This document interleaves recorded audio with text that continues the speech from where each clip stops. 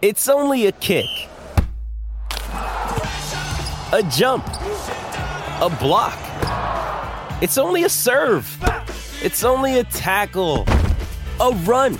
It's only for the fans. After all, it's only pressure. You got this. Adidas.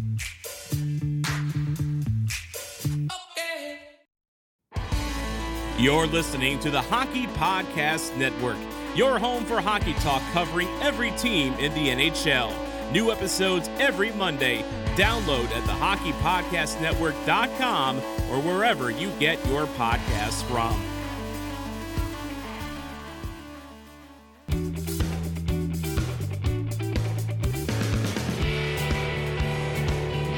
This is the Leaf Sky Podcast. Here's your host, Jim Taddy. Hi, everybody. Thank you, Mike Ross. Welcome to Leaf Sky, episode 24, season 2. Jim Taddy with you for the next half hour or so. Terry Koshan from the Toronto Sun will be our guest today as we do a wrap on where the Leafs are after the trade deadline. Interesting acquisitions and a goaltending question mark. Oh, my. The NHL season has been packed with dirty dangles, hat tricks, and big wins, and as the action rolls on, DraftKings Sportsbook, an official sports betting partner of the NHL, has your shot to win big, too. New customers can bet just $1 on any team and get $150 in free bets if they win. That's right, a bump in the win column for your team means free bets for you. If Sportsbook isn't available in your area, no worries. You still have a shot to light the lamp. Everyone can play for huge cash prizes with DraftKings Daily Fantasy Hockey Contests. DraftKings is giving all new customers a free shot at millions of dollars in total prizes with their first deposit. Ladies and gentlemen, here is the call to action. Download the DraftKings Sportsbook app now. Use the promo code THPN. Bet just $1 on any NHL team and get $150 in free bets if they win. The promo code is THPN at DraftKings Sportsbook, an official sports betting partner of the NHL. Eligibility restrictions apply. See DraftKings.com for complete details. And so the smoke is cleared on the NHL trade deadline. The Leafs have added a defenseman and added a forward and added, well, they thought they were going to add a goaltender, but it didn't work out that way. Certainly a big thumbs up to the acquisition of Mark Giordano and Colin Blackwell from Seattle. This is a good trade. Adds depth and flexibility up front, adds depth, talent, and flexibility on the blue line. The question is the goaltending. We get into all this now in our conversation with Terry Koshan from the Toronto Sun.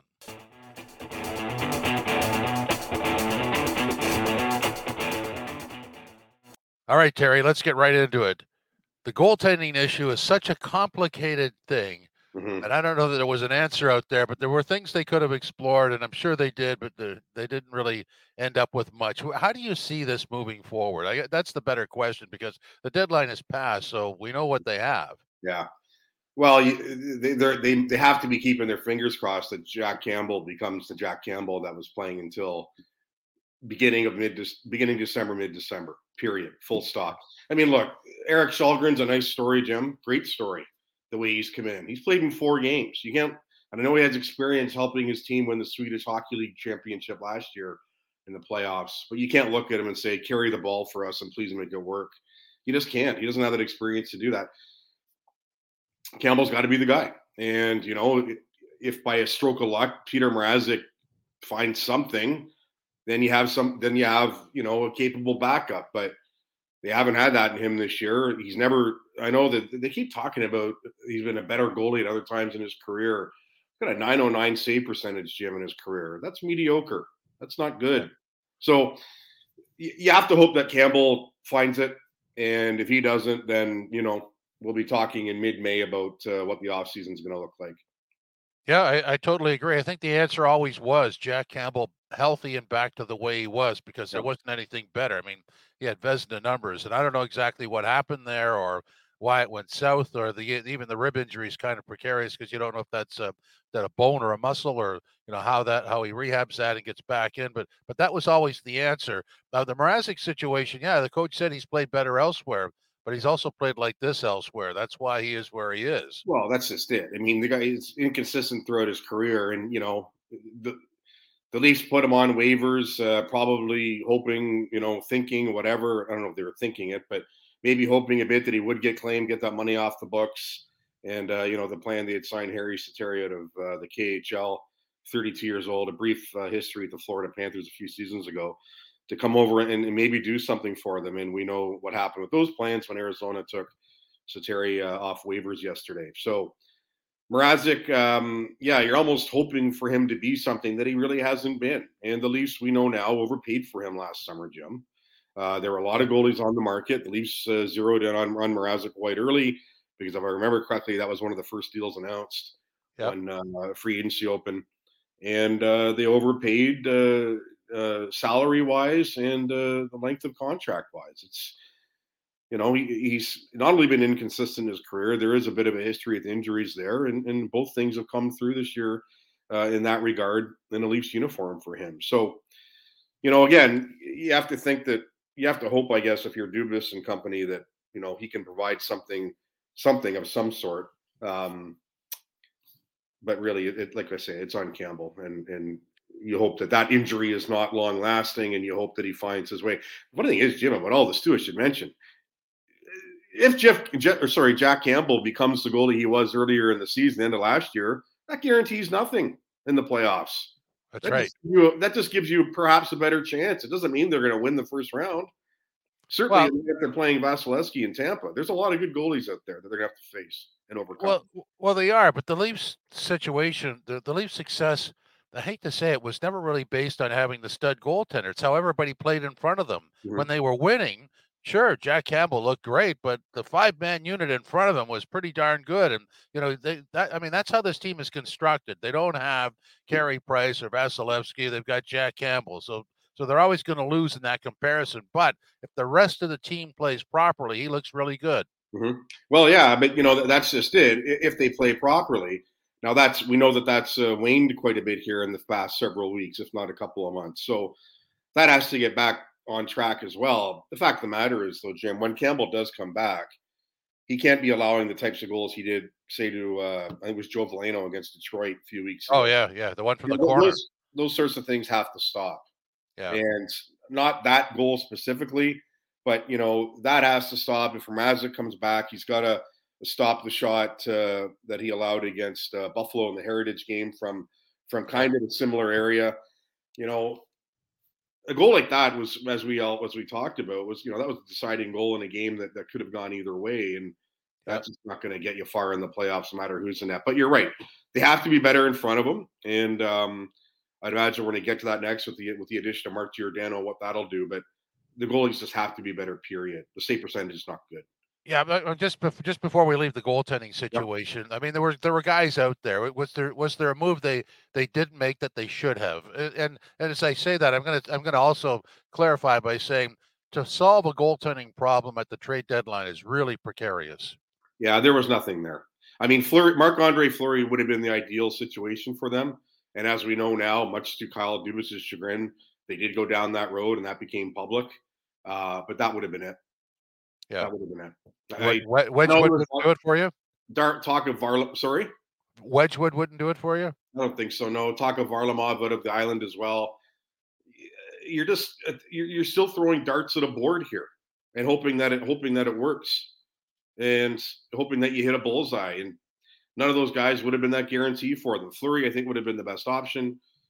We see what happens. He goes to Minnesota instead, and maybe he wouldn't have wanted to come here anyway. I guess we'll never know. But no, their hands were tied with the goaltending situation. Like you say, Jim, precarious to think that you're going to go get a guy in March 21 and your goaltending situation will, quote unquote, be solved for you.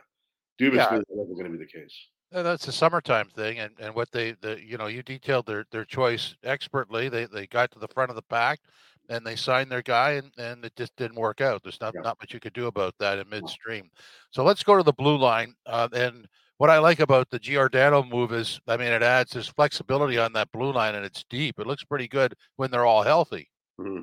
Yeah, that's the case now, right? It's bodies in, bodies out. I mean, Jake Muzzin, we think, is going to get back here fairly soon, Jim. I mean, he's not taking contact yet in practice, still wearing a red sweater, but he, quote unquote, looks good.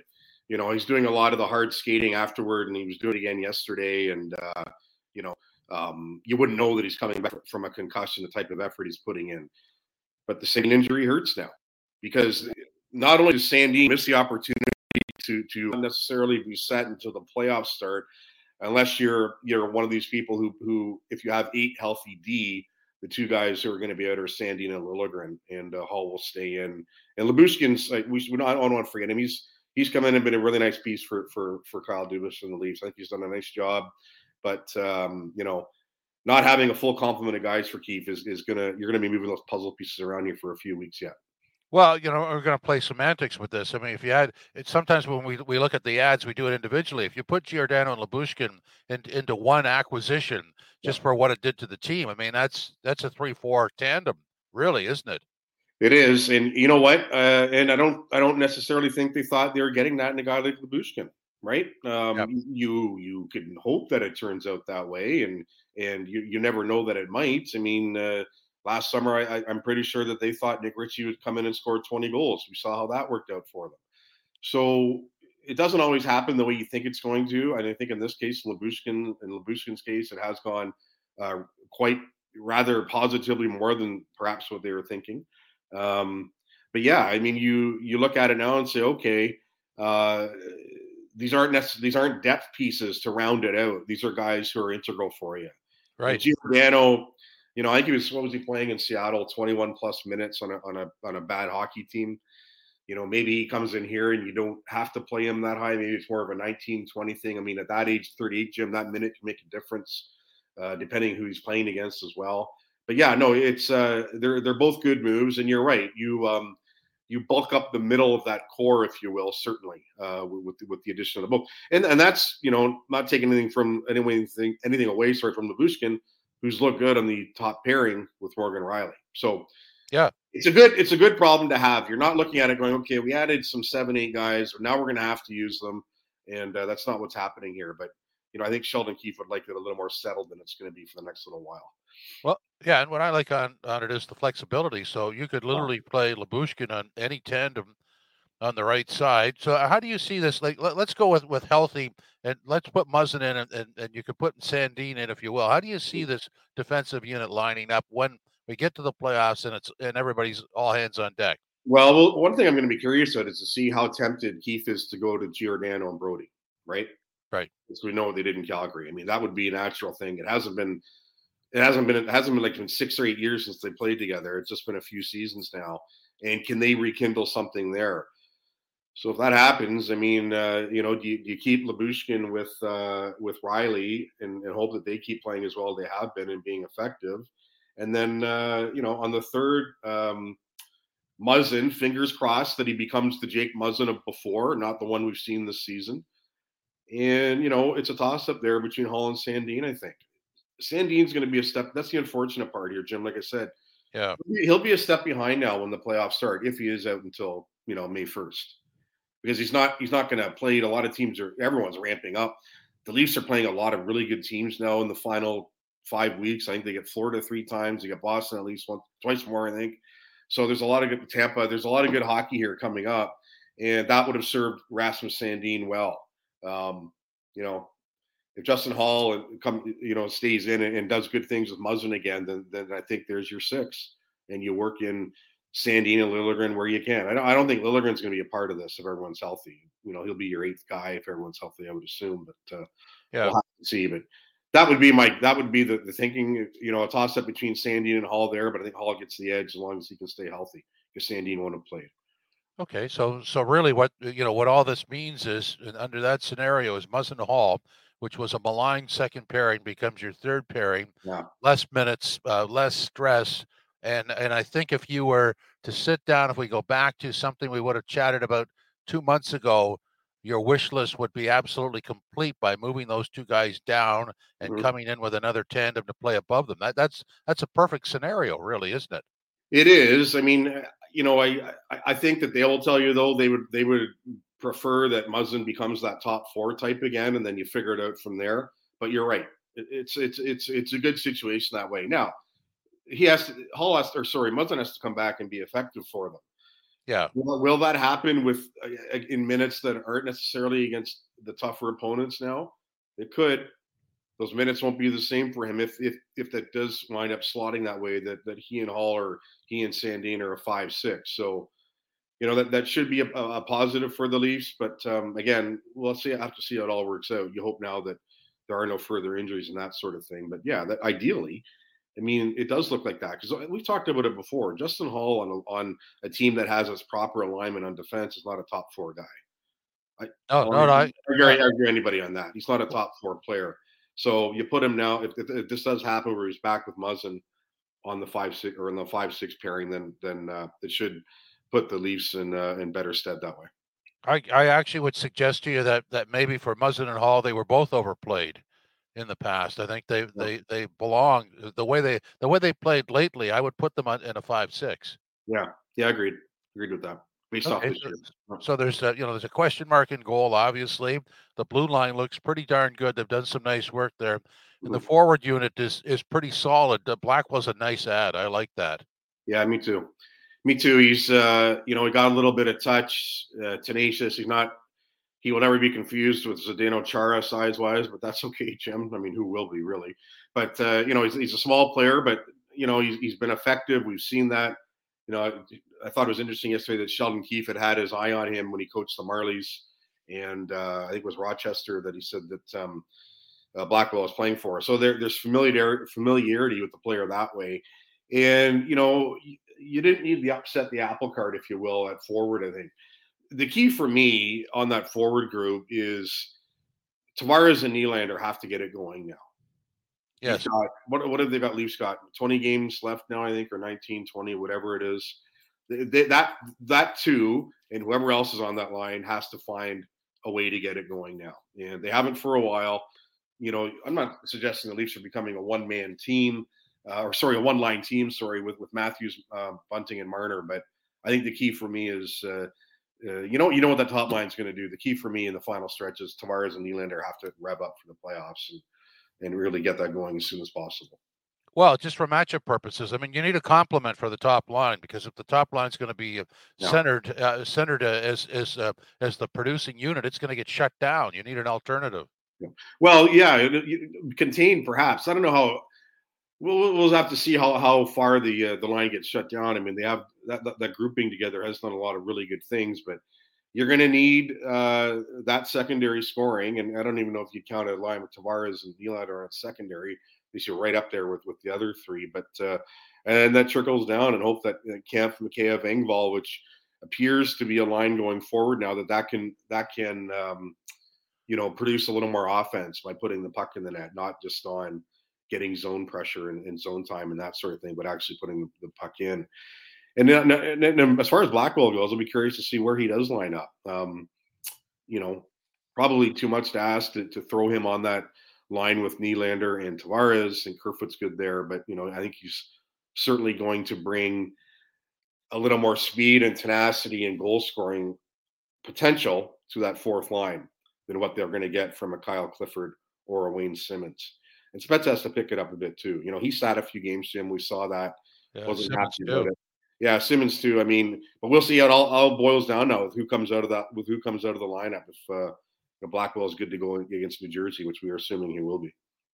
Yeah, they seem to be looking for something there. That Clifford added it for a while. I thought, I guess it was Saturday, he took a ridiculous penalty. That sweater pull was just, what the heck was that? I don't know, but yeah, you can't. Those are things.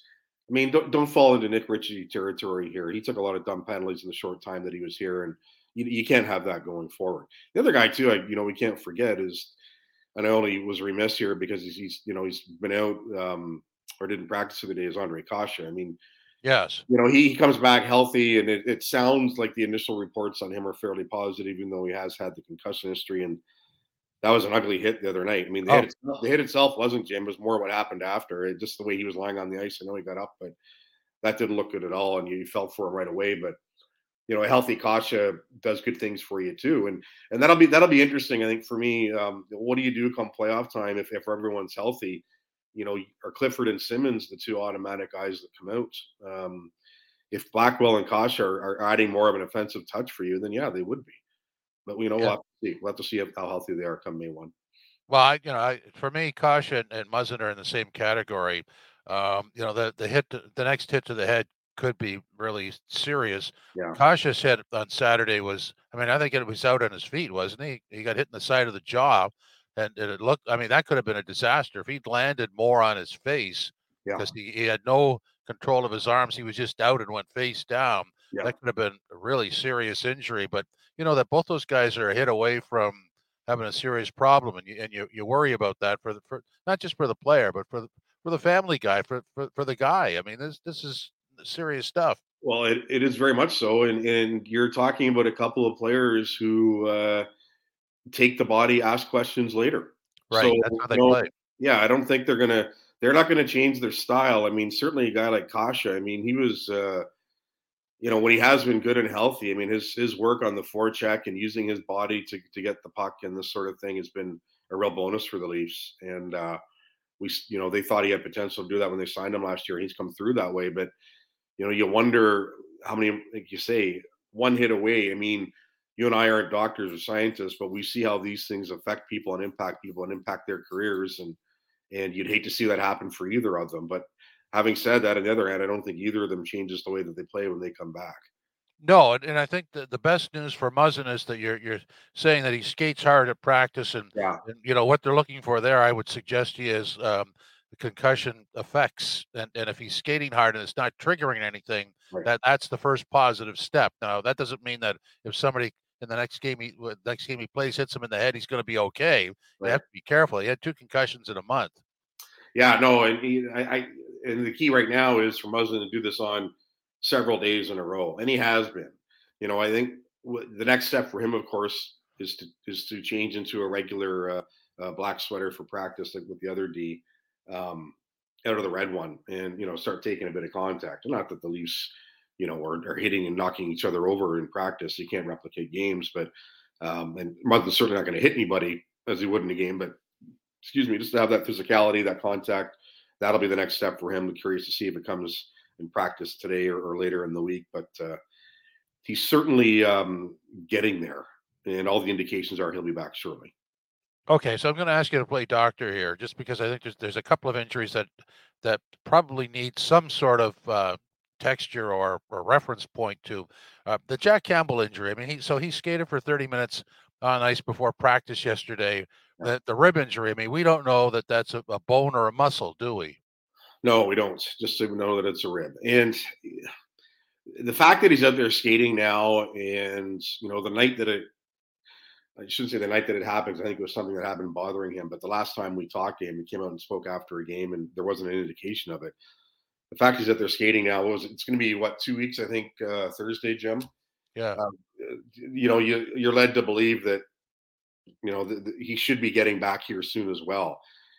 I mean, I don't know if you've ever had a rib injury before, but I haven't. But from what I've been told, it's hard enough to sit down, let alone do what this man is going to try to do once he comes back. So I think the fact that he's getting good skates in right now on his own is a good indication that, again, like Muzzin, he's probably not too far off.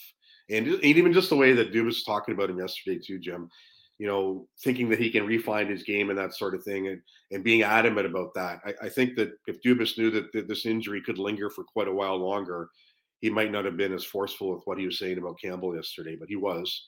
So I would think that, Campbell can't be too far away here. Yeah, I don't know much about it. I talked to Frank Corrado about rib injuries, and he told me, he said, if it's a bone, it heals a lot faster. If it's a muscle, you have to be very careful, because if you hurry back, you could re-injure it, and then you got a big problem. Yeah, that would that's what I think. And I don't know, even if you're quote unquote hurrying back from a rib injury, if it's a muscle, that's going to be some pain involved there. You're not going to move properly. So I don't think Jack Campbell's getting back into the net until he knows 100% that he can move with the dexterity and whatever else you want to call it to his satisfaction. Because then there's no point in him coming back until that can happen. No, and so in the meantime, they go with what they have. The other one is the Sandin knee injury. If you're talking about him, being ready in 5 weeks, that seems like it's not obviously not an operation. No. Maybe it's a scope. I mean, it's fairly significant. Yeah, it's and when you look at that, it's not good. I mean, the biggest thing for him is once he does come back, even Austin Matthews will tell you there's a bit of rust coming back, and Matthews says that a lot, but quite frankly, never really shows it. He seems to play well when he does come back from injury, and did the other night when he got back from suspension. But you'll defense, young, not having the experience, all these other factors would work against Sandin. And that's why I really think this time now he's going to miss for however long it is in tighter playoff-like hockey is going to be a detriment. And to what extent will you be able to use him now? So, we think we saw the play that he got hurt on against Nashville. It looked like the left knee, where it was hyperextended, whatever it was. But, it didn't look great. And we'll have to see where it goes for him. But, for that right now, I think that, the Leafs can't worry about what Sandin may or may not be able to do when he comes back. They just got to get him back healthy and then go from there. Okay, so let's sort of wrap this up. We'll sort of go over the whole thing. The thing that scares me about this team is the ominous air with the injuries. Mm-hmm. I mean, it seemed to be going on a reasonably good track, although the defensive record wasn't good. But Kasha, Campbell, Muzzin, now Sandin. There's just a cluster of injuries there that, when you're talking about people that have deep Stanley Cup runs, this doesn't happen to them. The goaltending question mark doesn't happen to them. So, yeah. So I guess the question that comes out of this, I'm not confident that this team goes deep. Were you confident before all this stuff happened that it could go deep? Well, I was confident when Jack Campbell was playing like he was. Yeah. When he legitimately earned that All-Star invite, yeah, for sure. But if he doesn't get that back, Jim, the funny thing about all this is I think the Leafs have won 9 of their past 19 games going into the game against Jersey. And yes, the Bruins have caught them points-wise, but, the Leafs are still holding their heads above water, and they have found ways to win games through all of it. So that has to be taken as encouragement. But again, it's all going to go for naught if they don't shore up beyond the own blue line with the defensive play and then with, Campbell and goal. But, I think I would say I was more confident certainly when Campbell was healthy and doing really good things, because for a couple of months it looked legitimate, and it wasn't a small sample size. As that sample size got bigger through October, November, he was great. Yeah, the low event Leafs were good. So we had the low event Leafs back last week against Dallas and Carolina, and then they disappeared against Nashville. But so listen, what's there. I mean, this whole thing about playing down against opponents, against lesser opponents, I don't know what that is with their makeup, but it's bizarre. The good thing is that's not going to happen in the playoffs, because they're not going to be playing down to anybody, because there's no one to play down to.